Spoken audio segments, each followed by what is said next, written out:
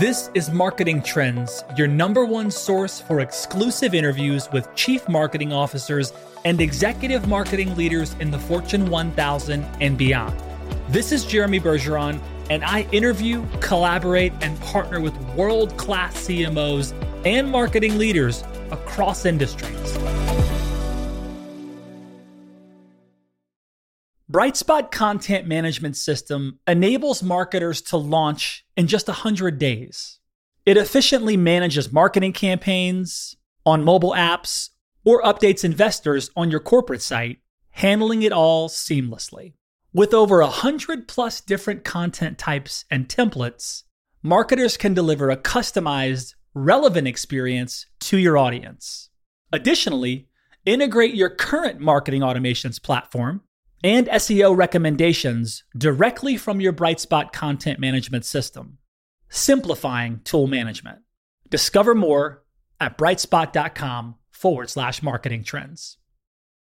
Hey everybody, welcome back to Marketing Trends. This is your host, Jeremy Bergeron. As always, incredibly honored to be in this seat where I get to sit across from the most expert, creative, brilliant marketing leaders in the frickin' world. It's literally my job. I can't believe they pay me for this, and this is amazing. Now, I know if you're listening to this, you're likely sitting, you might be walking, you could be driving, but just slow down a little bit because who we have today is just a legend in the game of marketing and marketing leadership. Let me tell you about Morgan Norman. Morgan Norman is the CMO of Dialpad AI. He's much more than that. This guy is an expert, brilliant marketer, a creative leader. He is a thought leader in this space of marketing and branding and capital G growth. He has led marketing for startups to scale-ups from 10 million to IPO. He's helped companies scale over $1 billion in revenues. I should just full stop, drop the mic right there. This dude is epic. He's a CMO. He's an executive. He's helped companies do all kinds of amazing things. We're going to extract as much wisdom as we can from this human being. He's highly specialized. He's highly visual, raised by artists, a self-proclaimed dyslexic, an amazing human being that I've already gotten to connect with in the pre-convo. So Morgan, welcome to the show. I'm humbled by the intro. It's great to be here. I got excited about just hearing my own intro, the way you pitched it. So I loved it. Let's get started. Let's do this. Let's do it. We can do a little traveling roadshow. I'll just be your hype guy, your intro guy, and then I'll just hand you the mic. I'm willing to do it. So look, as soon as I saw your name come across my desk, I full stop. I saw you have a lot of deep experience, and I want to touch on some of the things that caught my eye right away because you've worked at some epic brands. So I look at this education of marketing and marketing leadership, and I just go back to the one that caught my eye was Microsoft back in 2013. You were in product marketing there, so it seems like you've got some product marketing chops there. Then you went on to Zuora. Then you went on to NetSuite and spent time as a senior VP there, and you kept going. Now you're at Dialpad for over 2 years, and Dialpad, if you don't know, is blowing up. Yeah, so actually I'm a boomerang at Dialpad. So I've been involved in Dialpad for actually over 5 years now. Okay. So it's been a great run. I think, there's a lot of ways to talk about my career in marketing. I think in a lot of ways I got quite fortunate. I picked some really good companies at the end and picked some duds at the beginning at the first part of my career. But really what it all centered around was storytelling. And I think you nailed the background. But what really I learned about marketing is how can you actually create some marketing materials where someone can tell the story without you in the room. And this is really my mantra across everything we do, whether it's starting in product marketing, whether it's demand gen, whether it's a specific keynote. Could they pitch it right after they saw it? And my background was as a writer, raised by artists. I wanted to be a storyteller. And when I figured out this foundation, that's really when my marketing career really started to excel. And I think that's where the big opportunity is for CMOs still today. Amazing. So you said pick the right company.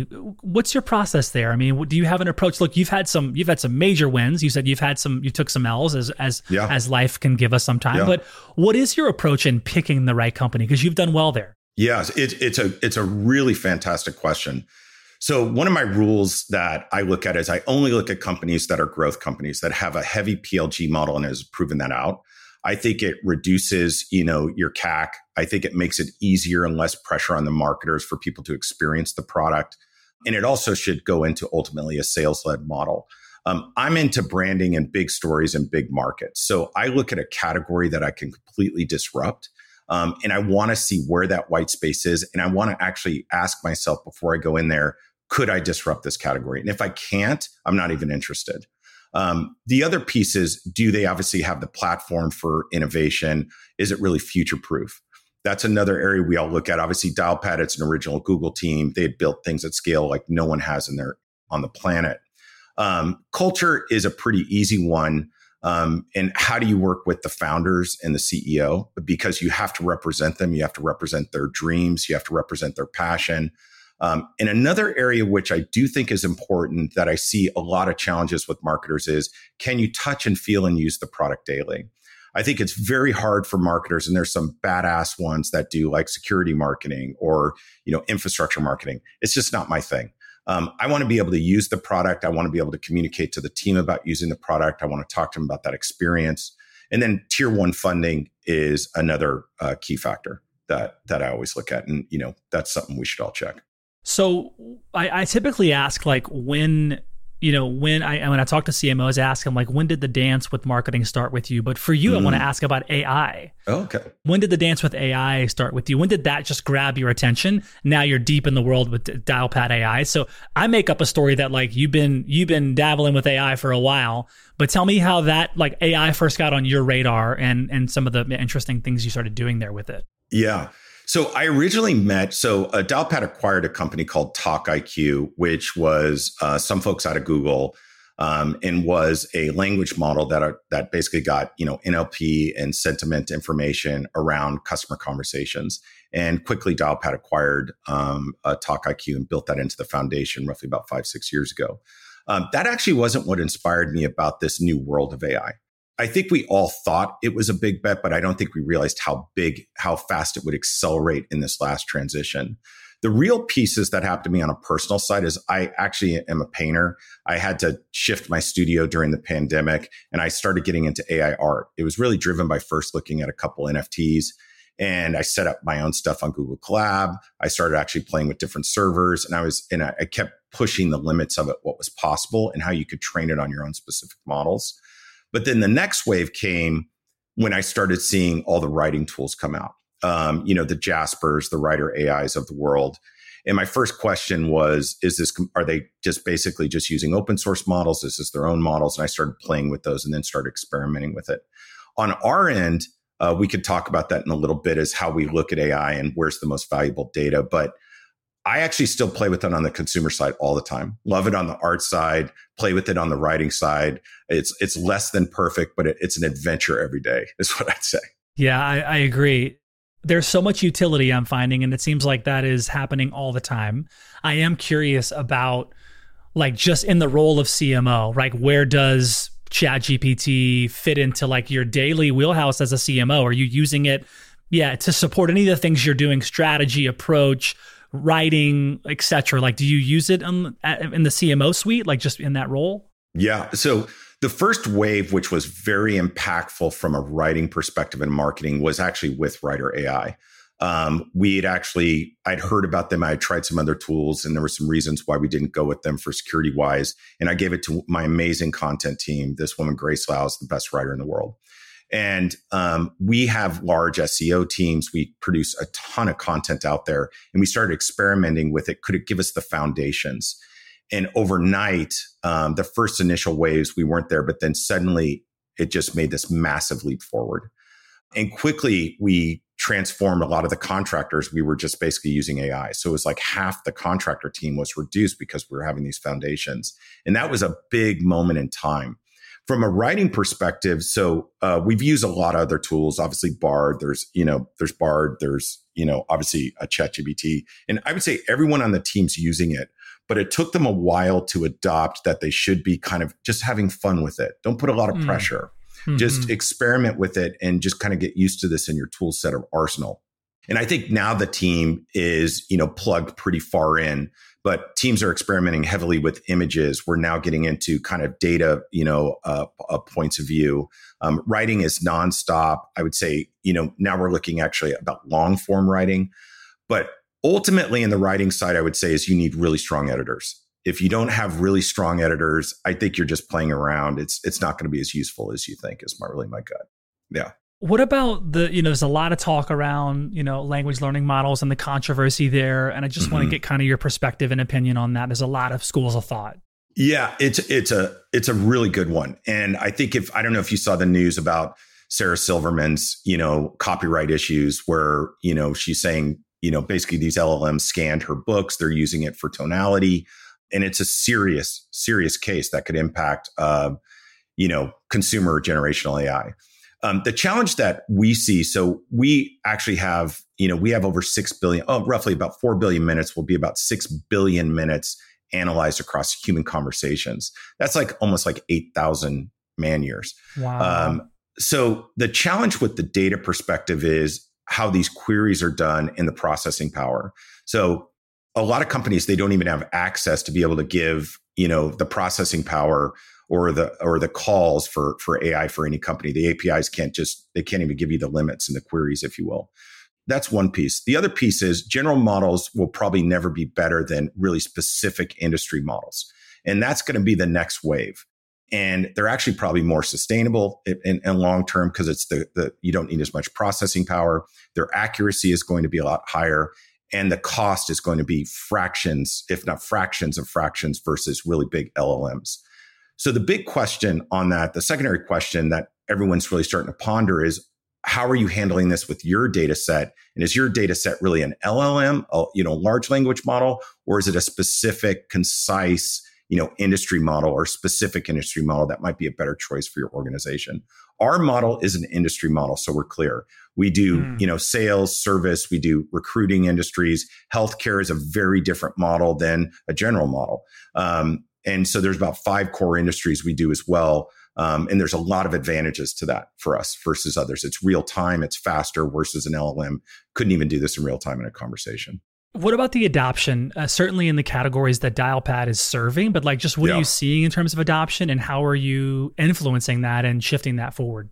So surprisingly, and this was shocking to us. So we sell, voice, video messaging, contact center, and an AI sales product as well. That's like a coaching product. 96% of our AI contact centers have it turned on and are using it. That's, that is unbelievable. When we looked at those results, we're like, wow. And it could now, will it ever get to 100? I don't know. The big piece, the layer down from that is this next wave of all the feature adoption we're looking for in AI. There's a lot we've announced in terms of, meeting summaries and recaps and action items and coaching. Can we get the adoption across all these features or add-ons in AI? And I think that's going to be an important strategy for every company. It's not that you just have AI, and it's not that you just say there's adoption, but are they adopting the right features and all the development and innovation you're doing? So that's where we spend a lot of time right now. And a lot of it centers around marketing education. I mean, it's a massive gap. I think no one is really clear what's real or what's not in this current market. Okay. So then let's click into Dialpad a bit and just kind of thinking about the Dialpad's approach to marketing, because Dialpad operates it's a competitive market. A lot of various players offering, comms and collab solutions. Yep. So just touch on how are you approaching and differentiating? Because there's a lot of competitors, a lot of different offerings. So I'd love to hear your thoughts on that. Yeah. And I'll speak in some generalities to kind of talk about how I think about brand and industry messaging. So I do a lot of studies and a lot of visual studies about, how brands look. I will basically constantly look at their ads and see similarities. I'll look at, I can basically vet a marketing team very quickly by looking at their web, and I can see where they're strong. Are they strong at telling their story? Are they strong at showing the product? Are they strong at proving it out with a lot of customer metrics? Or are they strong in actions, like a heavy PLG model, sales-led, talk to an expert model? And then I can pretty much stack the weaknesses in the industry. I could say, okay, they're great at showing the product, but they're not good at really proving it's real. And then I just can figure out where I want to take a beachhead. The other piece, how we market in Dialpad is we want to inspire people that there's a better way. No different, when, the cellular players, how T-Mobile did versus AT&T and Verizon. You shouldn't have to pay for data the way you used to. We believe there's a better way. If it's on, a purpose-built cloud platform or built on Google Cloud from the very beginning, that reduces the cost for SMBs and for enterprises for scale. We focus on easy to use, try, and buy. And we don't fake that. That's not a marketing statement. You could go on, you could turn it on for one user, you could turn it on for 1,000 in a minute if you wanted to. You just got to, figure out what that license count is. So that's a big differentiator. So usability and design is a factor for us. The other thing is, being part of this modern and part of this new modern wave. We are a thought leader. We've been doing, AI technically almost a decade, if you include Talk IQ's original points. But if, for half a decade, it's been embedded in our platform. So we have a lot of expertise there. But the other piece is, we're okay however you want to interact with us. A lot of companies, it's very sales focused. They're forcing you. They get the product. They don't adopt it. That's how desk phones were. That's how communications was. No one used it, but they bought all this equipment and no one uses any of the room equipment, whatever it is. We take a different approach. You can scale with us. You can start every different size anywhere in the world. But how I market that as a whole is it really comes down to a top line narrative, really kind of basically figuring out where the market's going to shift before it does. So we knew that the AI market was going to be super hot right around this time when we did a Super Bowl commercial. But it wasn't because we're geniuses. We were studying exactly where everyone was going to land, and we wanted to be first on that, and we were. And we have some other tactics we use, but it's all about curiosity. How do you watch your competitors, and how do you actually see that it's a sea of sameness? And we're always borrowing from other marketers, which we can talk about as well. Yeah. I love that. And I want to touch on this because you're an artist. Like you have an eye for design. You mentioned that you paint, you do things, clearly an artist. Well, do you tap into that in working with some of the design and product side of things just because you have that bend, or do you kind of stay out of the design side of things? So let's get a little weird here. So I was raised by artists, so it might get a little bit weird sometimes. So, if you're creative, and we all are, and we're all creative when we get dressed, we're all creative when we buy clothes, we're all creative with our cars and homes and everything. So I believe everyone's a creative, but that doesn't mean you're a designer. So I'm clear. But what creatives know and engineers know is like if you're in a flow or if you're really present, the ideas, the messaging, the asset, what will come to you. It's not forced. When you're in a real thinking mind in marketing, like I've got to do this campaign to try to get this person to do this and do that, those generally never have the power to last. They can work, but they don't last. So it's really important as a marketer, when you're building campaigns, try to pull them to that present state. Play a little music before meetings, start to jam with them. And on design, you have to realize how you're coaching design teams. So I get heavily involved in design, and I'm looking for a feeling. I'm going with a gut. And this is the great part of dyslexia is you can see how other people will perceive things. And they're like, how do you see it? You're like, okay, they're not going to look at this. They're going to see this. This is the vibe they're getting. And you can do it so fast that we work a little bit faster mentally in those areas than others. So I believe, always be on the creative side. I also like to involve the CEO and other really key constituents into it. And I want it to be part of them. I want it to be their story. I want them to shape it with me. So it's a collective. But I know where I want to take it. It's not that I'm not leading it the direction I want to go. And it's also a letting go and let designers be themselves, let things, surface to the top. And then I feel when those things come together, it's absolute magic. And you can get that very easily if you can figure out ways of operating. And I think that's a massive gap with CMOs and branding. And you can see it when you look at their sites or work. You're like, it's cool, but it I don't feel anything looking at it. That's the tell. How do you foster collaboration with executives, like pulling them into things? Like, do you have an approach? Is it pretty organic? Do you have like a process you follow, a framework? How do you pull in these other ELT folks?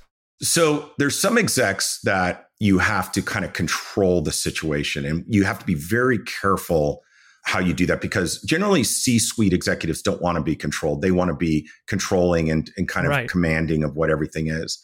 So the way I approach it from marketing is you want to plant some seeds like Inception, if anyone's seen that movie. Mm-hmm. You want to give them the idea early. You kind of want to pitch to them. You're going to let them say, oh, no, maybe I don't really like that. And you're going to pitch it again at a different angle. You might actually show it in black and white so they don't react to the design. And then eventually you show some things in fidelity and you're throwing in a lot of ideas and then you disappear and you let them sit on it. What happens generally is they come back with a variant of that idea if they're really controlling. That's one approach we do. There's other approaches where, some marketers overwhelm the C-suite. They basically go, here's all the different things. It's a Chinese menu. Mm-hmm. Which thing do you like? You want this appetizer, this dish. And that actually works. And that's the CMO or the marketers trying to control the executives. And they don't really care. They're like, I'm good with any of this potpourri. Then the other area is you really allow yourself to be in a riffing session. So if you're in a founder-led company, I've been in a couple of these. It's a very different situation because it's so personal to them and it represents them and it represents their identity. So in those scenarios, it's really important not always to have an agenda. Walk in agendaless. And if you walk in agendaless with a founder-led company, it's a really amazing time for a marketer. And then eventually they start to let go more. And you want to understand the pillars that are unmovable for them. There's some pillars where some people will say, never change the logo. That's the logo. There's some people who say, we're never changing the colors of the company. There's some that's saying, I'm never like this type of branding. I always want it to be enterprisey and stodgy. But you can always get them there over time. You just need to kind of come in and let it sit. But it's never in the timeline CMOs want, is my feeling.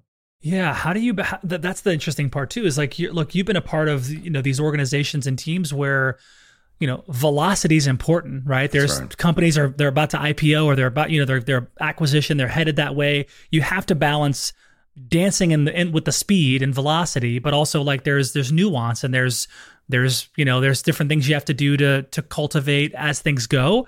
And yet there's still the scoreboard and where you have to head. How do you balance that? I have a different strategy now than I had originally as a CMO. Okay. At first, when I was a CMO, I'd come in and I had my playbook. And I think the playbook, it does work. I have a heavy demand gen background and a growth background as well. What I've learned now is you've got to get quick wins on the board as fast as possible and focus on the foundation the minute you drop in there.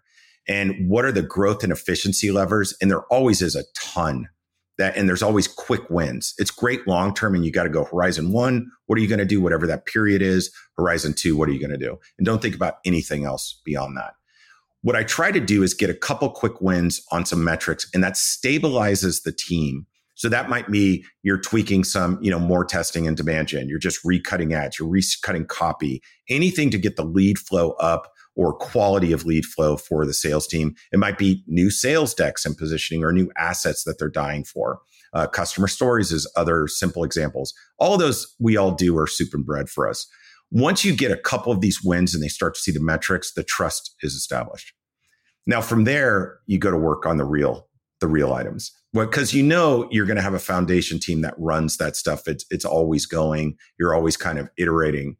But then you have to go for the big wins. And my approach on the big wins, and marketers might come in and say, I want to rebrand the company, or I want to rename the company, or I want to do a big brand new global site, or I want to add self-service to this. Whatever it is, it doesn't really matter. Or, build out a massive global event strategy. Pick the one you want. But CMOs typically go to what their sweet spot is, what their major is. Every CMO typically has a major, and then that major changes over time. But I know the next couple bets I'm going to make before I walk in the door, and I also have fallback plans.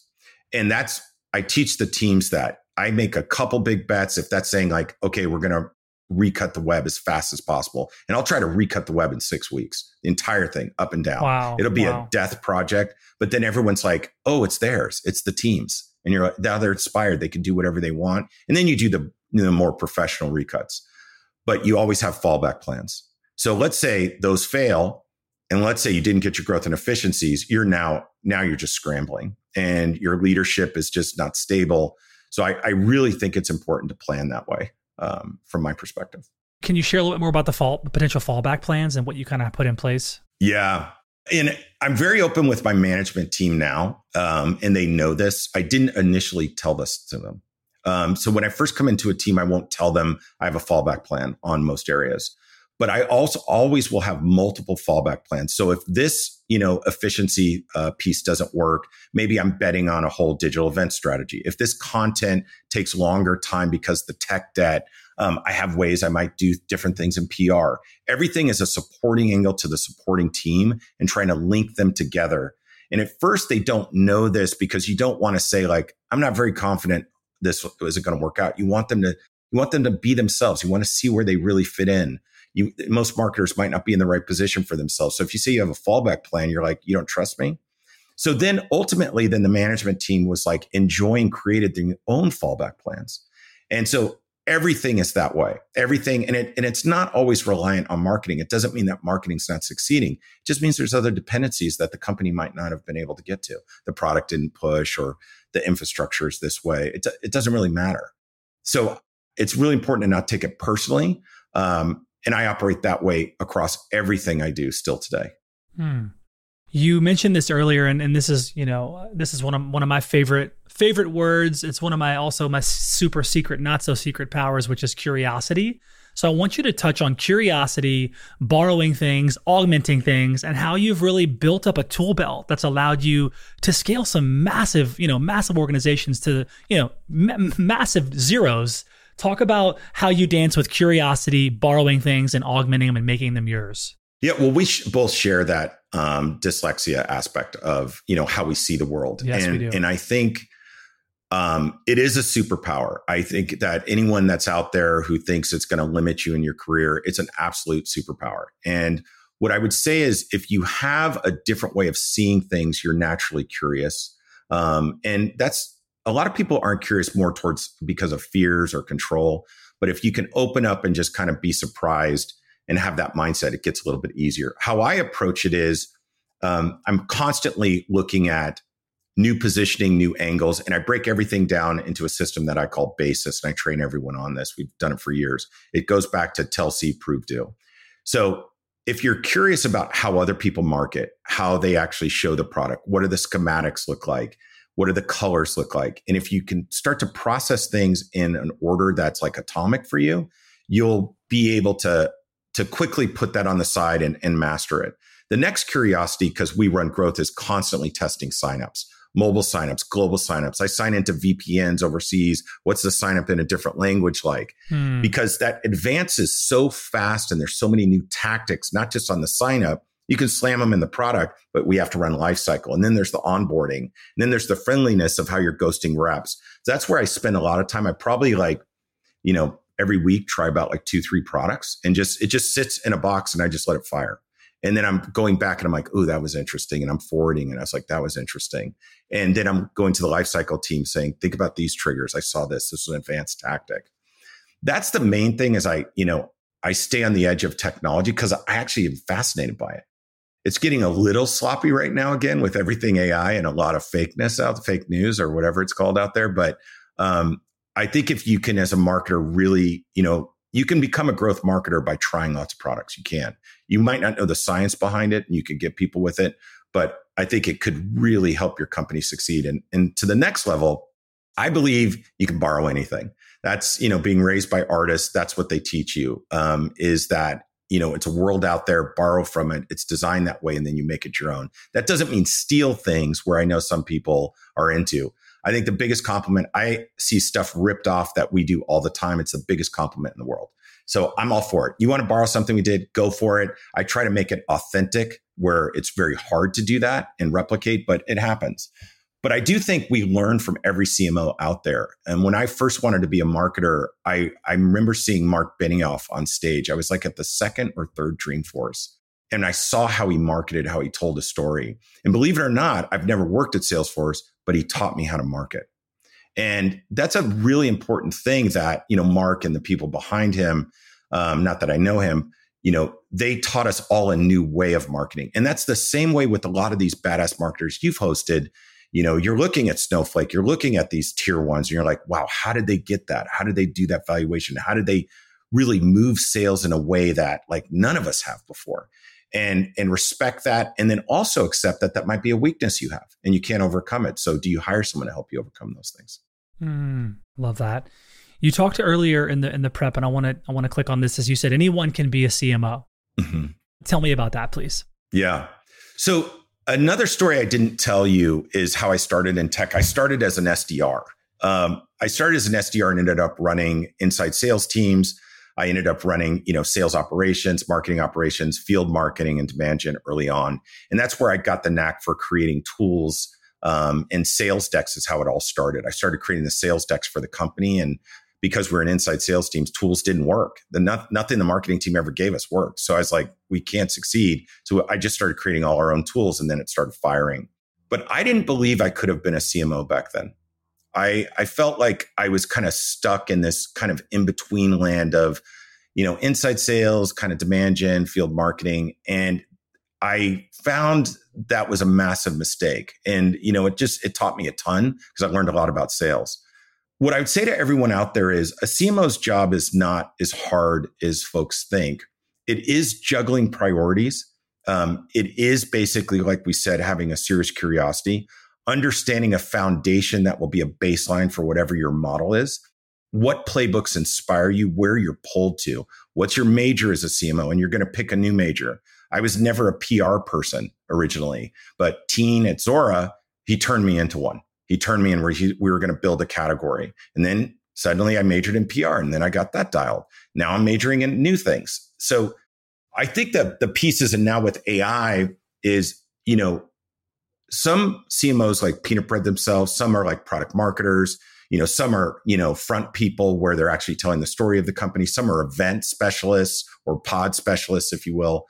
I think pick your major, pick a company that inspires you, pick a story that inspires you, learn how to build decks very effectively and pitch. If you're a CMO, you're your own agency. You have to be a pitch person. You need to be able to pitch any idea at any time at a moment's notice. You need to be able to pitch a launch and build a deck overnight that people are like, wow, they want to grab that idea. If you can work on that and simplifying things, I think anyone can tackle it. And demand gen's easy. It's a playbook now. I mean, a lot of these things are like, you just hire people that's what they do for a living, and you focus on what you love, and then you go after it. So if you want to be a CMO, start early. You might pick some duds like me. Don't be afraid of it. And you're going to learn a ton, even if you fail. You mentioned agency, and I'm curious just about that. I find CMOs have interesting perspectives in terms of some like to have agency support. Some like to have most marketers in-house. Yeah. What's the balance there? And just I'd love to hear your experience on both managing agencies and kind of leading that, and then also kind of the balance of in-house folks and those folks. I think as you get bigger, you start to bring in more agencies, but I have a very different philosophy how I've worked. A lot of the folks have worked with me. We've worked about 3 to 5 companies together. One of my main leads, who's almost second in command, is JP Walty. He's one of the best brand people on the planet. And we operate together, and we train people up specifically. We try to bring them to the skill set the way we operate. And then we kind of keep building this internal agency that goes where we go. I do think agencies have a definite place, but a lot of the stuff is concept. And if you're in a high growth company and you have a 4 handle or above on your growth, you can't deal with concepts too much. You have to deal with stuff that you can deploy quickly, you can test quickly. However, for big moves, big launches, you've got to bring in folks that it's not going to burden your team, whether that's running, whatever your customer conference is, whether that's actually producing a very specific broadcast video. You have to bring in agencies, but you might want to be where you're actually almost embedded in the agency where you do the work with them, or you might be someone who kind of lets go of the agency. And I don't think that works very well. I also feel agencies are only as good as you. So everyone says, oh, I got bad work as the agency. Well, you did bad work, and it's fine. It happens to all of us. The reality is you just got lazy and weren't paying attention to it. It's you had other priorities. It happens. So I think, an agency, they kind of flame out sometimes. I see, like, they're good for the first couple of years, then they flame out. It's really important that they understand if their work's being activated or not, and what are the results are, because I think agencies don't even understand how some businesses run. So I'm a fan. I've built a network of amazing creatives, but I really believe in today's world, if you're a company with a 40% growth or above, you have to have your own internal agency. I just think have your own designers. They operate with you. You can ping them at night, and they understand how you see the world and how the C-suite sees the world and how to service them. So with like demand gen specifically, you think build that in-house, build demand gen in-house? When you get to a certain stage, I think there's some good agencies that will get you, like if you're below 50 million, definitely. There's some ad agencies that could come in there and They're low cost. They might have people overseas. Right. But ultimately, you're going to burn up a lot of money if you stick with that. Okay. And you could use those funds for other things. So I believe that ultimately you should bring it in-house. Use expertise where you can, consulting. If you have to cut over and do a giant website production and coding, that's logical. But just be aware, agencies aren't as conscious of your money. And marketing budgets there's a lot of oversight on these days. And it's you're asked to do more with less and get 50% more efficient every year. Yeah, that's a great segue because we talked about that. Look, demand going up, resources going down. Hey, you got to do more with less. I mean, we talked about that a lot last year heading into the kind of economic headwinds across all these industries. What's your thoughts on that? Absolutely. Every marketer who's listening to your talks is doing more with less. I hear a lot of CMOs say, we prioritize in this. I don't buy it for a single word.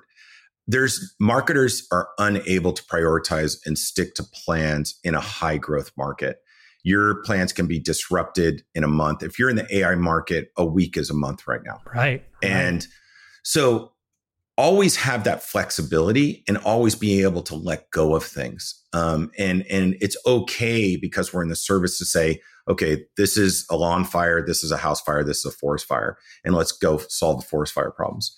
I do believe that AI is going to help marketers do more with less. I do. I just think we're not there yet in some areas from a marketing tool perspective. What I mean by that is it going to create my demand gen ads? No, designers are still going to do it, tweak it, drop it into Figma or whatever they might do. Writing, you still need some badass, writers like we have on our team or editors. But marketers are constrained. I think now that we're back to profitability, that puts even more strain on us. And I believe that most companies, this is my biased belief, is people should go all in on growth right now if you're an AI company. You can't do that. I'm not a VC. I'm not a banker, but that's how I see it. It's like, go for it, take the market. So scaling a company, as you know, very, very well, scaling a company requires a strategic approach to marketing. I'm curious if you can share some kind of specific marketing initiatives or campaigns that have been pivotal in driving Dialpad's growth and expansion into new markets. Yeah, so we can start. I came to Dialpad originally at, I think we're 4 million. We're a meetings company, and that's that was their concept. Is they started Google Voice and they wanted to build a business system for all business communications, and then it turned into this AI company and gets all its information from communications data. So the biggest bet we did, we launched our voice product at the time. And we did a very controversial campaign, and controversy matters. And we put a campaign that was kill the desk phone. And we just did one billboard by the airport, and no one wanted to do it. We literally had an executive from a Fortune 50 company said, you can't put kill in an ad campaign. And it created such a buzz because of the controversy of it. And no one wanted desk phones, and we were creating work from anywhere back then. This is many years ago. So that was a big wave. So one is testing out of home, making that a foundation for creating brand. Other companies really do this quite well. But for a company who's never done that before, that really propelled us very quickly.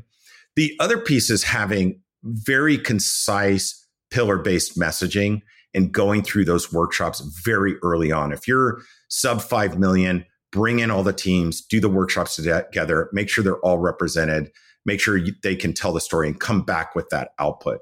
Biggest bets I always make too is I think, content is everything, right? Be a thought leader, start driving content, really focus on organic, really focus on how that's going to translate into your global web. That's going to get the POV out there. And then you're going to author between other folks. HubSpot was the original beast at this. So that's a massive foundation to kind of get through that first initial, we're going to get to like 10 to 20 million in revenue. Ultimately, I think it kind of shifts a little bit more into sales-led this next phase. A lot of that is event-based and pod-based models, how you're supporting specific regions, how you're helping them drive pipeline, and ultimately sales, SDR, channel, whatever it is. But how are you booting up a region for them? So events is one part, but do you have a different budget for a specific region over another that might be lacking? Like the Southern region is always struggling for some reason in most companies. And do you have a different budget to allocate to that? Do a different set of events? Digital events obviously are still really big at the executive level, and it's going to get you that database lead flow, if you will. I typically find around 50 million to 100. Between my feeling is that's the death sprint. That is the death zone. I feel that's my experience. The reason why I feel that is because you can deal with massive churn that you can't control in the products. And I experienced this at one company. We were supposed to go public this many years ago, and the churn just went through the roof overnight. And we were just in a complete panic. But you're also in a panic to acquire the revenue. So you're trying to stabilize the base, and you're trying to grow the revenue, and you're trying to keep the reputation. So in that, I really start to focus on that piece. So that's that reputation at the customer level. You're marketing with customers that will really get behind you. And, will they go all the way out there on stage? Will they be in ads? Will they, do every different webinar for you? But I typically have gotten stuck there. I think I've gotten stuck there like 3 times, way longer than I had. And then above 100 to 200, I actually think, it's not that hard. It's just growth and efficiency levers, not pretending that they're all going to work, and just literally just tweaking there. And then I know that, mine is, can you disrupt the category? Can you pull yourself out of the category? So for us at Dialpad, one of my main objectives coming back was the industry is the industry. You mentioned it's crowded. I was like, I don't really care about them. I'm in the AI world. And I was pulling us out. We didn't get into this. We were pulling out of it the whole time. And luckily we left everyone behind. So we're in a different world now. Right. And that's what I would recommend all marketers do is if you're in that tranche, you have to be efficient with your dollars. You have to have your data dialed. You have to support sales who's never going to be satisfied. And then, you're moving on to the next wave. And then once you get past 3 to 6, it's pretty easy. And then 6 to $1 billion, it's just rinse and repeat. It feels like to me.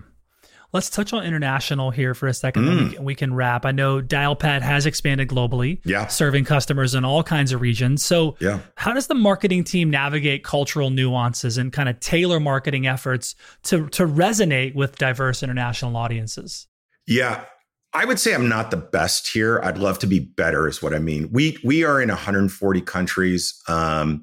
We actually have, teams in Europe. We have a larger faction in Japan and ANZ. We have a team in, as well as our employees are also based in Latin America. We have, India, Philippines, all over Europe, if you will. It is a struggle. I think corporate, because we're stateside, we can be a little dismissive of the requests and what they deal with.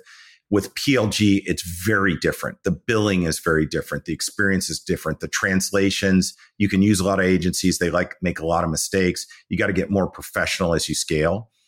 Help center, articles, videos. The way a lot of US marketing companies, it's a little dismissive. Like, we're just going to do it in English for you. So you have to figure out, the way I like to look at it is I just go tier 1 countries, tier 2, rest of the world. And can I shore up the tier 1s? And then can I mimic that playbook into the tier 2s when I'm ready? Obviously, tier 1s are typically Germanic languages for most companies, but our tier 1 was Japan. Very few people are in Japan. And then from a cultural perspective, working with the marketers, I would say that's always a struggle. Marketers overseas linking with stateside marketers, if they haven't been there, there's always a big disconnect of what they need. And I feel like they're last on the list to get service sometimes. So you're reminding teams, like, you've got to attend this EMEA call. You've got to deliver what they need here. Content, that's great. It's got to be translated on this area. When you're doing the web, you can't just deploy that. Are you using SmartLink or other translations to deploy it there? When is it deployed? Communicate that. Those are the events. Same thing. Like, you might do a roadshow here. Is there a roadshow in the UK? Is there a roadshow in France? I could always be better there. And I think it's a big push for most CMOs. Some are great at it, but it's resource based. If you have all the resources, it's pretty easy. Yeah. But if you're lean, it's tough. It's tough. Got it. Awesome. Well, thank you. Last question, Morgan. What are you most excited about? Just like thinking about the future of business and marketing. Like, what are you excited about as a CMO? And what's on deck for you personally? What are you pumped about in the future? I think this is, and I really mean this, and I hope others feel this way. I think this is the most exciting unknown time I've ever seen in my lifetime. And, I'm not on the VC side seeing all the craziness and deals, but it's like a blue flame that we all kind of dreamed of, and it's accelerating at a pace that's going to be transformational for humanity. And that's what we all want. We all want to be part of change, whatever that is. I'm really excited how it's going to change the global boundaries and borders. And, we're a big remote company, and how it's going to empower that kind of language disparity. I'm really excited also too on the education side. I've seen some things that are just like, imagine some of these high needs youth, which I was as a kid. I actually was that child that, didn't have a tutor and then needed one and, got it luckily through other means that have access to this. It's just tear jerking to me. I also think what I'd say to CMOs is it's really up to us. We are the foundation to get these things in market. And I don't mean to put the pressure on all of us, but like, tell badass stories. And I'm seeing it. There's just some cool stuff out there, and inspire others. Like, be your best self. Tell a story. If you're on the AI front, one caution I would say is try to keep it real. There's so much stuff out there that's not real. Just keep it real. And what I'm most excited about on my end, ultimately, personally, I'm really excited about AI art and how it's going to transition back to physical, really large scale print. I think that it's not something to be underestimated, someone who comes from a family of artists, but it's something to be understood, and it's something that will allow others to create. I'm also excited about allowing others to design that always wanted to be designers, and they learn a design eye. I couldn't be, this is just the perfect time to be in tech. And if you're not in tech, it's time to go. Let's do this. Yeah. I love it. Morgan, thank you so much for being a part of this conversation. It's incredible to just get a little glimpse into your perspective and just experience on marketing leadership and just how you view the world. I'm in agreement with you. I think the sky's the limit, truly. And so thank you for being on Marketing Trends. This was epic. Thanks, Jeremy. It was great. I loved it.